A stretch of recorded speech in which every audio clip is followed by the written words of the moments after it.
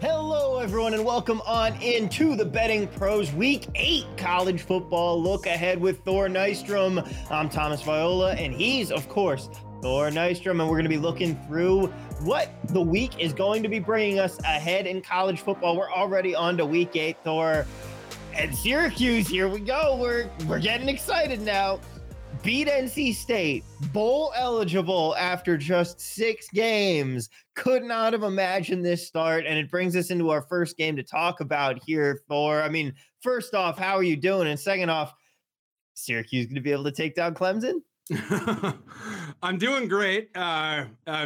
Yesterday, we're recording on Sunday night. Saturday was fabulous.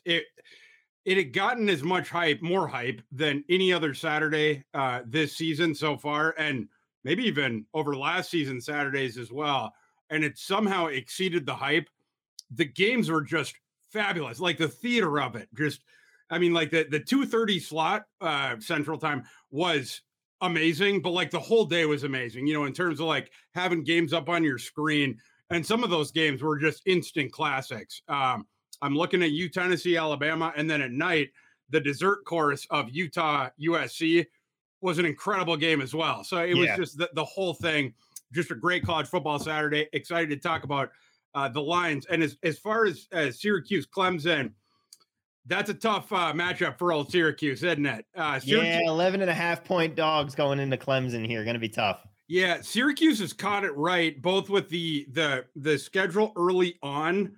They were able to ambush Louisville in the opener. And then, it hasn't been the hardest slate, to this point. And then you have this game against NC State that you would have in the preseason circled as like, this is going to be the tough one. Well, NC State had just lost Devin Leary and they were banged up as well. And they had to turn around on a regular week, whatever, after they just sort of snuck by FSU with all these injuries.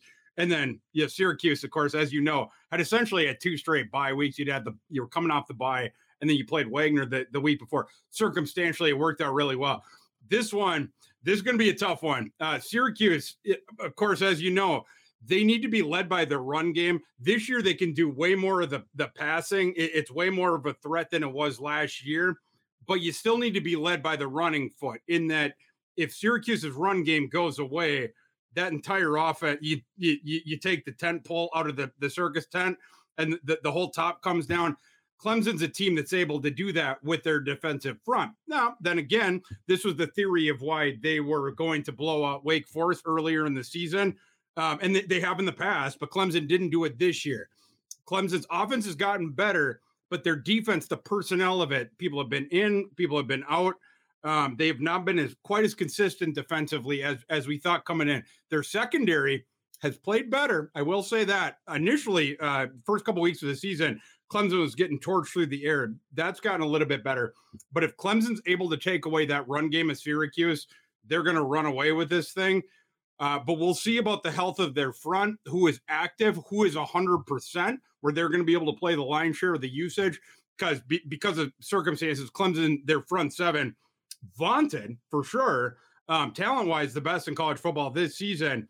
But because of all the moving parts, they've had to minimize guys' roles, limit snaps, and or guys just being out. So we'll see how that goes. But if they're able to shut off the tap of Syracuse's run game, they're going to be in a really good spot here. Yeah, I'm more than nervous. It's hard to be nervous when you're 11.5 dogs. You're just hoping that something can happen. We'll have to see in this game. And you hit the nail on the head with the success from yesterday. It was a fantastic day. I have another buddy who gives me a couple college football picks a week, and I just he knows the sport enough where I'm following him pretty comfortably blind. And yesterday I just had the inkling. I was like, you know what? I took 4 of them, put them in a little parlay. Ended up with a nice little bonus out of the day, which is good because I've taken a bath on NFL so far this Sunday.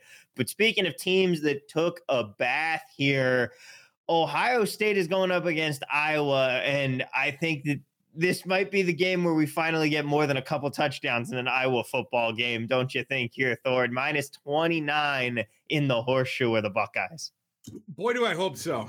Because if not, this one could turn into a margin thing real quick. We're going to know really early after the kickoff, probably in the first, half of the first quarter, whether Iowa can be viable whatsoever. Iowa obviously wants to turn it into a rock fight Ohio State is going to try to impose a track meet on them. Can Iowa do the rock fight thing enough to stay close and or push it into the fourth quarter? We'll see about that. There's been games. In fact, I went to one in Kinnick Stadium 4 or 5 years ago where Iowa was a heavy underdog to Ohio State. Nate Stanley was the quarterback. Iowa ambushed Ohio State in that game. There was multiple pick sixes at JT Barrett. And then Iowa did not have to ask Stanley to force the ball and stuff like that. And then it put them into a bad situation because the game script then flipped into their direction. But Iowa's offense, Thomas, as you know, is brutal. Their offensive line is not good. Their running back talent is way down. And we know the quarterback's one of the worst quarterbacks in all of the FBS going down to the G5. And their receiving core stinks too. The only kid they got is really Sam Laporta on offense. So as an Iowa fan, you're certainly concerned. The line is justified, but Iowa, there is a shot that they could at least impose the rock fight thing. And certainly with where you have this thing with the margin of it, you can make an argument for Iowa. But that's what I'm going to be digging into in my handicap this week with that game.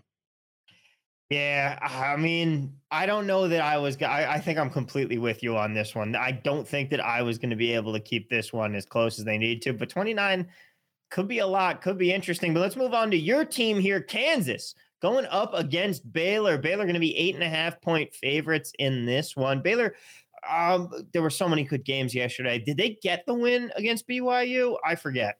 Well, Baylor, they lost to BYU earlier in the year, I think in overtime. I'm sorry. I'm thinking of the Arkansas BYU game there. Completely ignore me. Ignore me. Baylor played West Virginia on Thursday night, and that's what it was. Yeah, and this is a topical point to this handicap because Baylor would have won that game if not for injuries suffered during it. They not only lost their best offensive player, Blake Shapen, who was – I think Blake Shapen had his best career game against West Virginia, even though he got knocked out early in the third quarter of that game. Like, he threw for over 300 yards, which he'd done, I think, only once or twice before that. But the efficiency and everything was there. That's what you were sort of hoping for looking at the handicap because West Virginia's pass defense is so bad. But Shapen goes down. Baylor's backup, Kyron Drones, who had been the QB3 before Jerry Bohannon left, and Baylor sort of shoved Jerry Bohannon out the door. But Drones, he's a good athlete, but he's incredibly raw as a passer right now. Not only in terms of reading the defense and stuff and the accuracy and the placement and stuff like that, but also the pocket presence, also just general game awareness, which manifested at the very end of that game. Their final drive, it's like he didn't realize he only needed to get the ball to like the opponent's 32-yard line to try for a game-tying field goal attempt that would have pushed the game into overtime. He was doing things like, scrambling around, taking up too much time, or airmailing throwaways where it took, extra time off the clock, etc.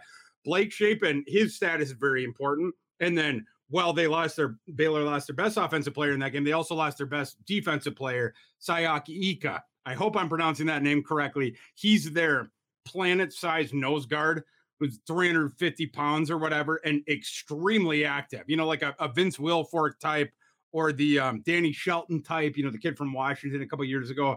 He's that kind of a player. With him out, Baylor was much easier as well to deal for West Virginia's offense to deal with their defense. We got to check on Shapen's status. We got to check on Ika's status for sure. And Baylor already had these health concerns with their skill talent on offense. Tay McWilliams, the guy who was their projected starting running back coming out of camp, has barely played this year. We'll see if they're able to get him back. But one example of some of the injuries that they have had. They also Craig Squirrel Williams on Thursday against West Virginia. He also got injured. So like Baylor's had this small true freshman Richard Reese, this running back, has sort of stepped up with some of these running back injuries. But now when you have like if Squirrel Williams can't play and Tay McWilliams is not ready to come back yet, you'll have a guy in Reese that does not have a frame for full college usage yet, or maybe ever, who Baylor may have to thrust into that role just because they won't have any depth. And then you're curious about the Shapen thing as well. On the Kansas side, Jalen Daniels certainly is not going to play.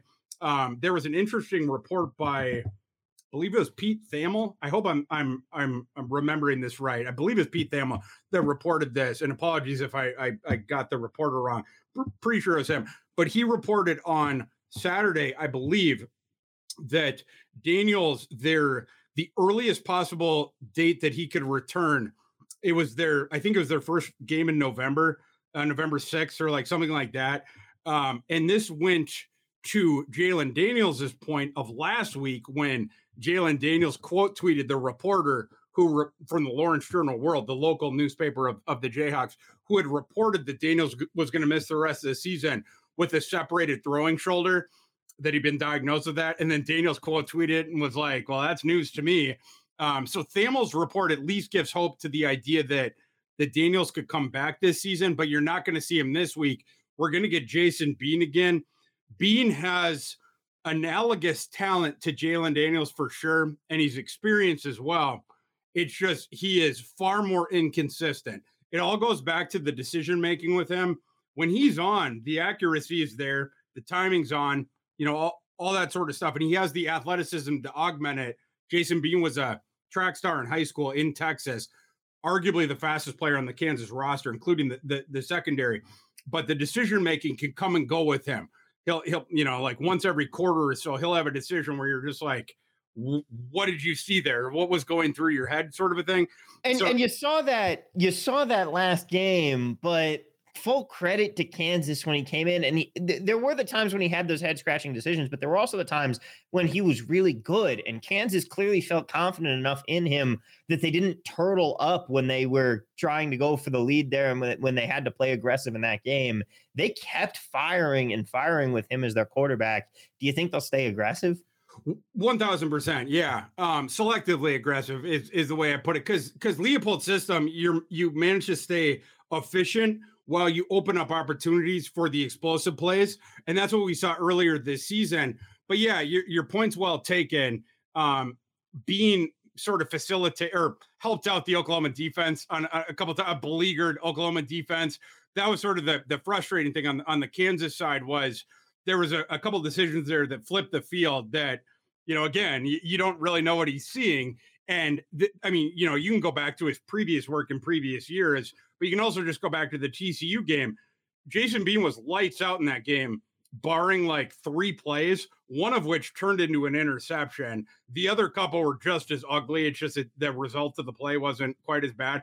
But again, just the head scratching thing. The consistency for him is going to be super important, and how many of those dud plays you get, trying to minimize them as much as you can. But going up against this Baylor team that is, the whole depth chart right now, you're looking at the injury report. You want to see the updates on those, but they are a badly beaten up team, however, whatever way you slice it. And if Blake Shapen isn't starting, the drop off from Shapen to Drones certainly is bigger than the drop off from Daniels to Bean. And then if Baylor doesn't have their planet-sized war daddy in the middle in Ika, it's going to be easier for Kansas to run, which will increase the efficiency of the Kansas offense, which again is going to facilitate the explosive plays. If Kansas can't be efficient on offense, those explosive plays won't be there for them. That's the shoe that they're led with. But if they can get that run game going, if they can get and then being on the perimeter and stuff like that off the bootlegs, that's how you open up these explosive play opportunities. We'll have to see on Ika's status, but this is a game that could go either way. The opening line of this thing, I think this is a little bit puffed up considering Baylor's health concerns right now. Again, Shapen, their best offensive player, might not play. They have bad problems in the running back room right now, whoever's going to be active. And their best defensive player, a first-round prospect in Ika, is also questionable right now. So this is a game you're going to have to look into the injury report all week and see on the statuses of the kids. But at least as far as what we know right now on Sunday night, that line seems a bit inflated for where Baylor is as a team, and then what we've seen, and then also where their health is right now. It's going to be an interesting one. I'm looking forward to it. But you know what else I'm looking forward to? We got LSU going up against Ole Miss here. LSU, they were able to get it done down in the swamp against the Gators. Now they come home to the Bayou where they have to take on an Ole Miss team that's still 7-0. The big teams that are getting the headlines in the SEC right now, Obviously, you've got Bama, Tennessee, and Georgia. This Ole Miss team is right up there with them. Do you think that they're for real, or are they kind of in a second tier below? I'll say real-ish. I don't know if that would completely go to the categorization that you're talking about, but I still have my concerns about Mississippi for sure. Their offense has been a bit stop and start, where they've sort of there's the stretches where they are not putting points on the board have been way more prolonged than you would have anticipated in the preseason. The overall treetop stats haven't looked as bad, part because Lane in a couple of these games has poured it on at the end. Although he didn't decide to do that last Saturday yesterday when he could have. He decided to take a knee in that one, but we've seen in some of these other games he hadn't done that. But you still have questions overall about the Ole Miss offense. But I will say the talent there that we have projected of maybe there won't be that big of a drop off after Matt Corral leaves and all the guys that they had before, the last era of the Rebels. We thought that this offense was going to be better. Going to bring in Jackson Dart, bring in Zach Evans, this Judkins kid, and now as usurped, he, from the beginning of the season, had usurped Ulysses Bentley, who we thought would have a bigger role, whatever. He's turned out to be a stud. They have all the receivers as well. Will that offense start to pick it up? We'll see. Lane Kiffin is not amending his play calling strategy whatsoever. In the meantime, as this new group is sort of trying to pick it up. Remember, Lane Kiffin remade his roster as much, arguably, as especially in the offensive side of the ball, as any roster before it in the history of college football outside of Lincoln Riley. Like, Lane Kiffin went out and signed as many guys who were going to be starting for the next year as we had seen for a sitting head coach prior to that, right? Like, and the rule changes obviously help facilitate this. But Lane Kiffin being the portal king, and it wasn't that he brought players with him to where he went. He just remade that roster as we went.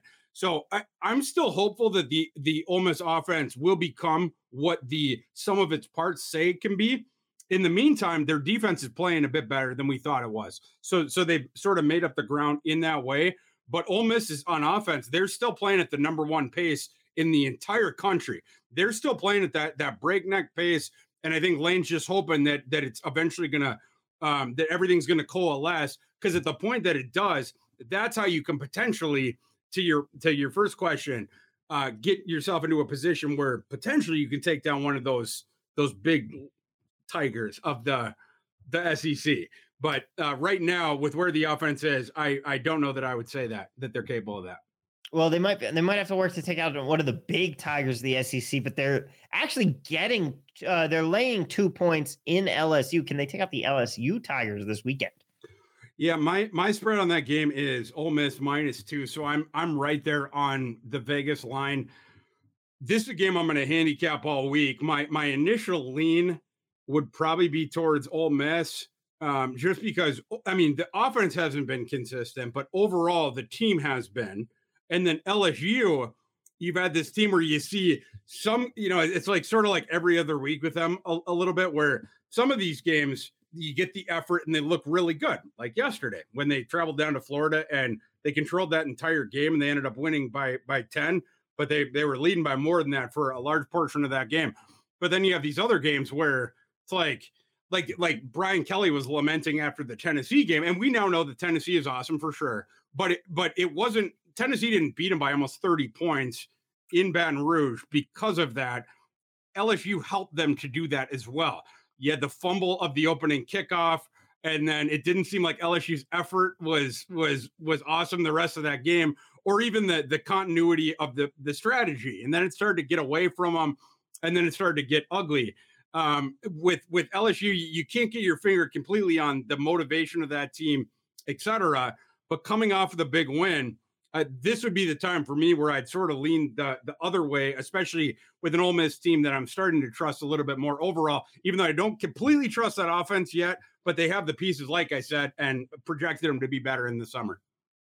Now, how about this next game that we've got up here? It is going to be another banger, Texas and Oklahoma State. OK State, they lost to TCU in that ridiculous overtime game, 43-40. Now they have to come back and take on a Texas team that does look pretty back. Is Texas just going to continue on this upwards ascent? Yeah, didn't get though. They didn't get what they were looking for versus Bama, but they've still looked like a good team so far. And Quinn Ewers is playing ball.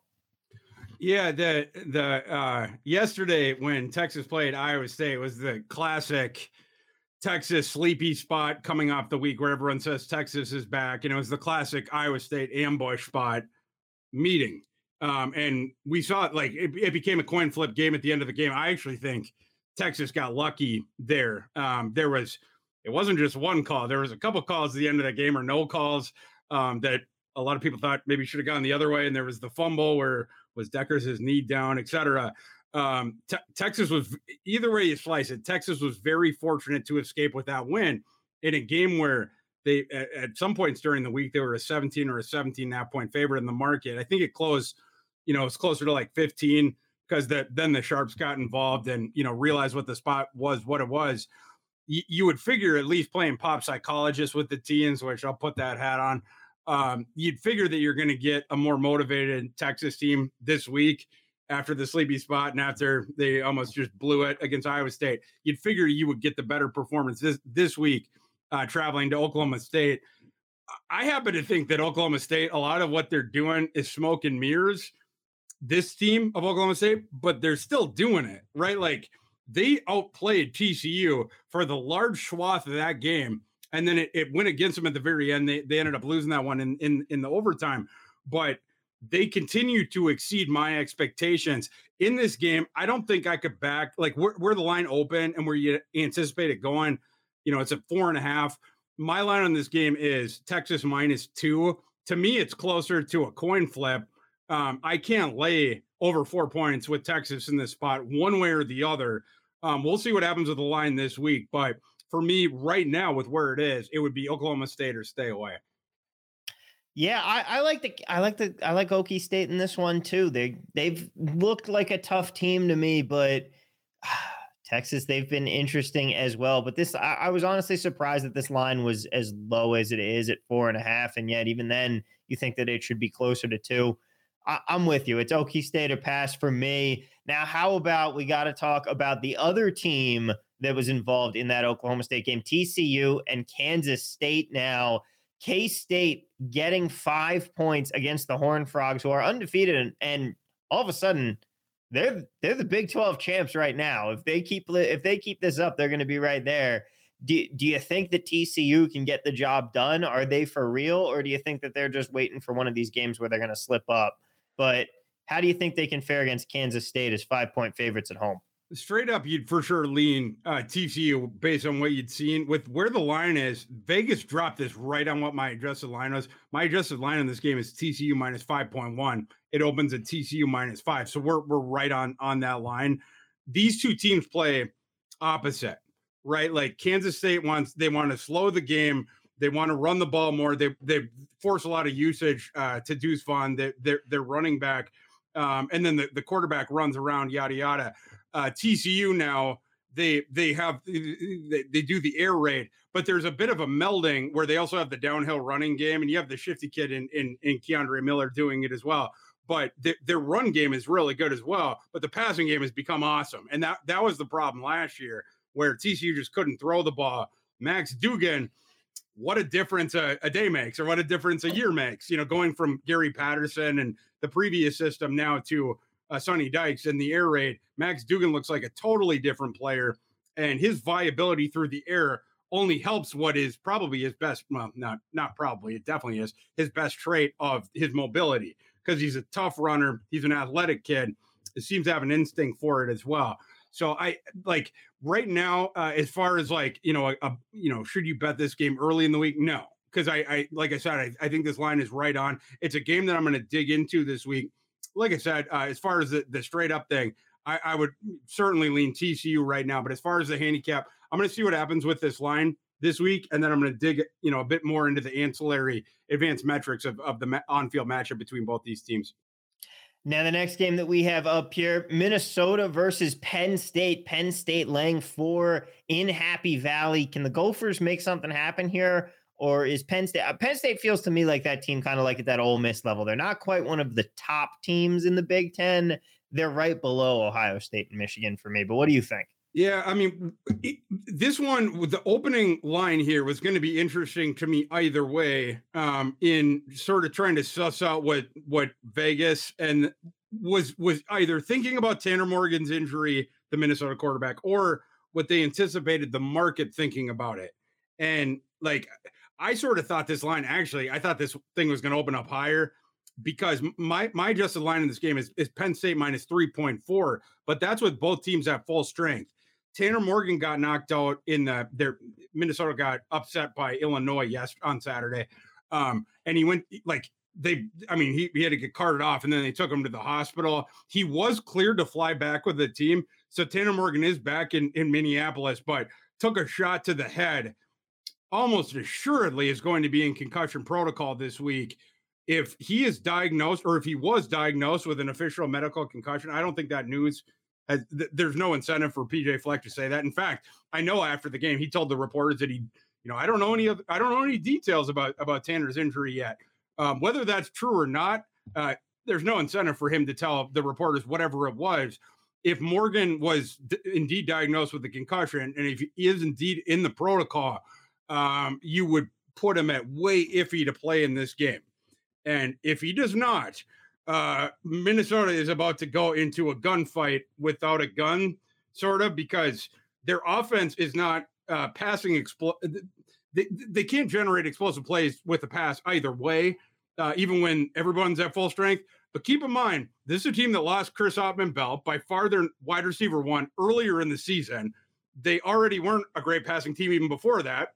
And now if Tanner Morgan's out, and you go down to the second string kid, who I'm not even going to try to pronounce his name, the kid with the Greek last name, he was awful in the Illinois game. It's a big part of the reason why they lost. So if that's the case and Morgan doesn't play and you have to go to this redshirt freshman again, Minnesota's passing game is not going to be there, which will allow Penn State's nasty defense essentially to just stack the box against Minnesota and Mo Ibrahim and try to erase Mo Ibrahim. Mo Ibrahim came back in the Illinois game. He had been withheld from the Purdue one. Some people thought he could have played, but he didn't. Fleck withheld him. He came back for the Illinois game, and he looked fully healthy. He was really the only bright spot for Minnesota on the entire day. We'll see how he can contend potentially with stacked boxes in this one. But in lieu of Morgan's status right now, with it being so up in the air, I'm a bit surprised that this thing only opened at -4. I would have predicted, like beforehand, I would have thought more like 5.5, 6, maybe even 6.5 for Penn State. A little bit low in lieu of the Morgan thing. I'm with you. I think that's going to be a big question mark, and people need to keep an eye on it. But pretty obvious that we're going to see him not playing this week with concussion protocol, right? Well, let's just see. The Gophers gave out less than zero information by design. Most teams don't. So we don't, like at this time sitting here, we don't have any information about that. We don't know what Morgan was told by the doctors. We don't know what he was diagnosed with. We don't know what timeline he was given. And the coaching staff is not going to apprise us that. It's one of those things during the week. We're just going to have to pay attention, hope we get some, get a handout from Fleck, like of a status update of Tanner Morgan that has some validity to it, and not a Sam Pittman, KJ Jefferson update from a couple of weeks ago, or I'm not trying to pick on Sam Pittman because a lot of coaches just outright lie about the health status of their injured quarterbacks. But for this game, if you're interested in betting on Minnesota, you need to know the status of Tanner Morgan, because you cannot bet bet on Minnesota only getting 4 points in this game if Tanner Morgan's not going to play. You need to feel pretty confident about that. For this one right now where we're sitting, this is Penn State or stay away, and the Morgan status will inform the rest of it. A couple other games that I want to get to here before we head out, Thor. And of course, we have to talk about the big one here. Well, they're no longer the Kings. Tennessee saw to that for now. Alabama and Mississippi State. Bama laying 22.5 points against Mississippi State here in this one. And should we just expect the bounce back? Let's face it, this Bama team has not looked as sharp as they have in previous seasons. Yeah, Bryce Young is still a little banged up, but Bama normally feels inevitable. And this year, they have not felt that way to me. For sure. Yeah, they're, we talked about this even, before the Tennessee game. Their offensive line is down, their receiving core is down.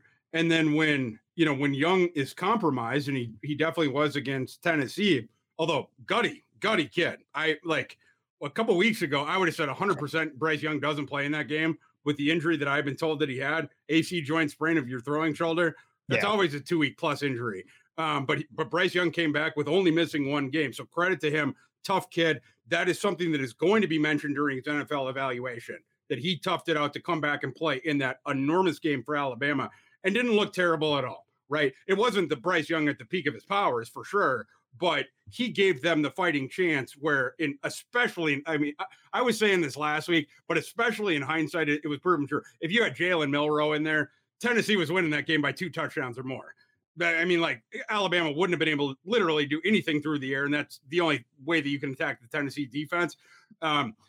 Bryce Young's status, trying to sort of read between the lines of the quotes you're getting from the Alabama side to see what percentage is he, is very instructive to this handicap on either side of it. Alabama said after the game, Young and then the coaches, the whole party line was, Bryce suffered no ill effects from this game whatsoever. Like he's only going to get healthier from here going out. I don't know about that. We know that Nick Saban is happier to lie about this stuff than almost anyone. So again, we'll have to see. You're going to have to read between the lines a little bit of this one, because Bryce Young's status is so important to that team. He's definitely going to play. It's just you're going to get 98% Bryce Young. You're going to get 82% Bryce Young. Where in between, whatever. Knowing that you have the down offensive line and the down receiving core, whatever. On the Mississippi State side, it seems that while the market and Vegas, the folks that drop these lines, seems like they're still giving Alabama the tax and the credit on the spread. It seems like they are doing the opposite with Mississippi State. After Mississippi State was installed as the road favorite in Lexington yesterday, when we didn't know if Levis was going to play initially early on in the week, and then later in the week he was going to play then, whatever. But Mississippi State still closed as the favorite, and Kentucky controlled most of that game. Was not a great game for Mississippi State. They did not acquit themselves well. The market is certainly going to be out on them. I don't think that game has any sort of predictive value as far as like depressing a line like this going forward. My adjusted line in this game is Alabama minus 16.3. So between that and the opening line, I'm showing a discrepancy of just a tick over 6 points of value on the Mississippi State side. That's the way that I would lean on this game for sure early on. If you have a full strength Bryce Young, becomes a little bit different, because then Alabama can put points on the board. Potentially it will. But the other thing I'll say is the thing that you want to attack on the Mississippi State defense, not the passing it's the run defense of theirs.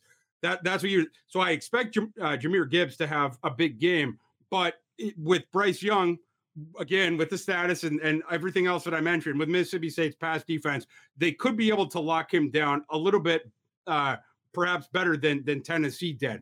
So right now, with where that line is, I lean the Mississippi State side. All right, one more game that I want to ask you about here. It's certainly not one of the big contests with heavyweight teams here. San Diego State and Nevada are going to be playing against each other. And when I was entering the numbers for us in our rundown here, I had to go back and check this one 3 times just to make sure it wasn't a typo. The total in this game, I know we normally talk about sides. This is the one total I want to talk about because it's at 36 for a college football game. I get that these two teams are bad, but I mean, no one in their right mind is betting under 36. But do you think that this total is where it should be? Well, so mine was 49.5, but again, that's not accounting for the injuries. Like both these teams at full strength, right? And they're not. Specifically on the San Diego State side. Now, San Diego State had the bye last week, so we need to recheck in on the status of some of these guys. But the last game San Diego State played, their quarterback room was so decimated by injuries, they had to move a kid from safety to quarterback that week to start against, I think it was Hawaii, the week before last. Jalen Mayden, I believe his name. He had come over. He had played quarterback early on his career, actually, ironically, at Mississippi State, the team we were just talking about, and then it transferred over to San Diego State. Mississippi State had been like, you're not a quarterback. And so he had gone to San Diego State, and then he was going to, try to make his football career going forward as a safety. But then it was so bad at quarterback, they had to be like, Maiden, we need you to play quarterback. He did okay against Hawaii's defense, but Hawaii's defense is low-level FCS quality, I think would be fair to say. This one against Nevada, it's more or less the same, but it's the quality opponent. Nevada, we've seen them now multiple times against really poor competition, have struggled to put up points. Last night, it was against Hawaii. That was the late game.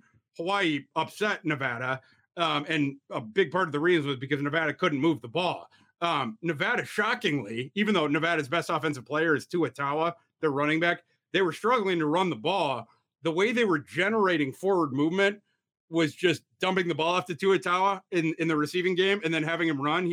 I don't have the stats in front of me, but he had like 6 catches for like 70 yards. And that was like the bulk of Nevada's yardage for the game. Nevada's going to have to figure that out.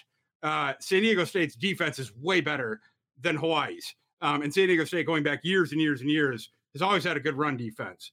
So Nevada's going to have to figure that thing out. But then on the other side with San Diego State, you're going to have to look into the health of their quarterback room. They're going to get Burmeister back. If not that, one of the backups, or is it going to be we're playing the safety at quarterback again? And that one could go any different way. The Hawaii thing, I think that probably went about as good as San Diego State could hope for. And they sort of ground out this very close win. You don't want to be doing that in more games than that. So we'll see. If San Diego State is able to start one of the guys that began the season as a quarterback, they're certainly going to do that. That would put in jeopardy the under. But if San Diego State trotting out the safety again, and they're playing this Nevada team that we know can't move the ball, and Nevada, their best thing is going to be going into the strength of the San Diego State defense, that's why this number is as low as it is. And it also could justify an under bet. So you got to check on the status there. It's going to be an interesting. I look forward to that rock fight. I want to see some bad college football this week, Thor.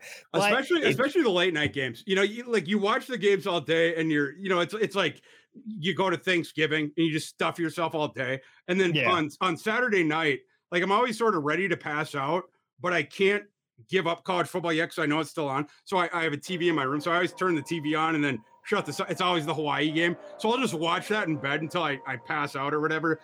Having these games as the late games, I always watch them, and it's like I actually sort of like the crappy basement games, the garbage games or whatever.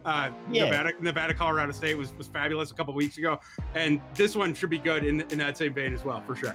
It's your Impractical Jokers and George Lopez late night TV where nothing else is on and you're just desperate for anything. And you're like, let's go. We're watching this right now. 1000%. But Thor, if people want to watch some good college football analysis, they're not done here. They can head on over. Well, they have to wait a couple days, but they can head on over and watch you and Scott Bogman on our Wednesday preview show. And then, of course, they can also follow up with you Saturday morning, bright and early at 7 a.m. Eastern, 7 a.m. Pacific time, where you and Mike Farrell are giving away your best picks for the Saturday slate on our day of breakdown. And of course, they can follow you at ThorKU on Twitter as well. Thor, my friend, it's been a pleasure. Let's go Orange this week and Rock Chalk Jayhawk. We'll see you guys next week.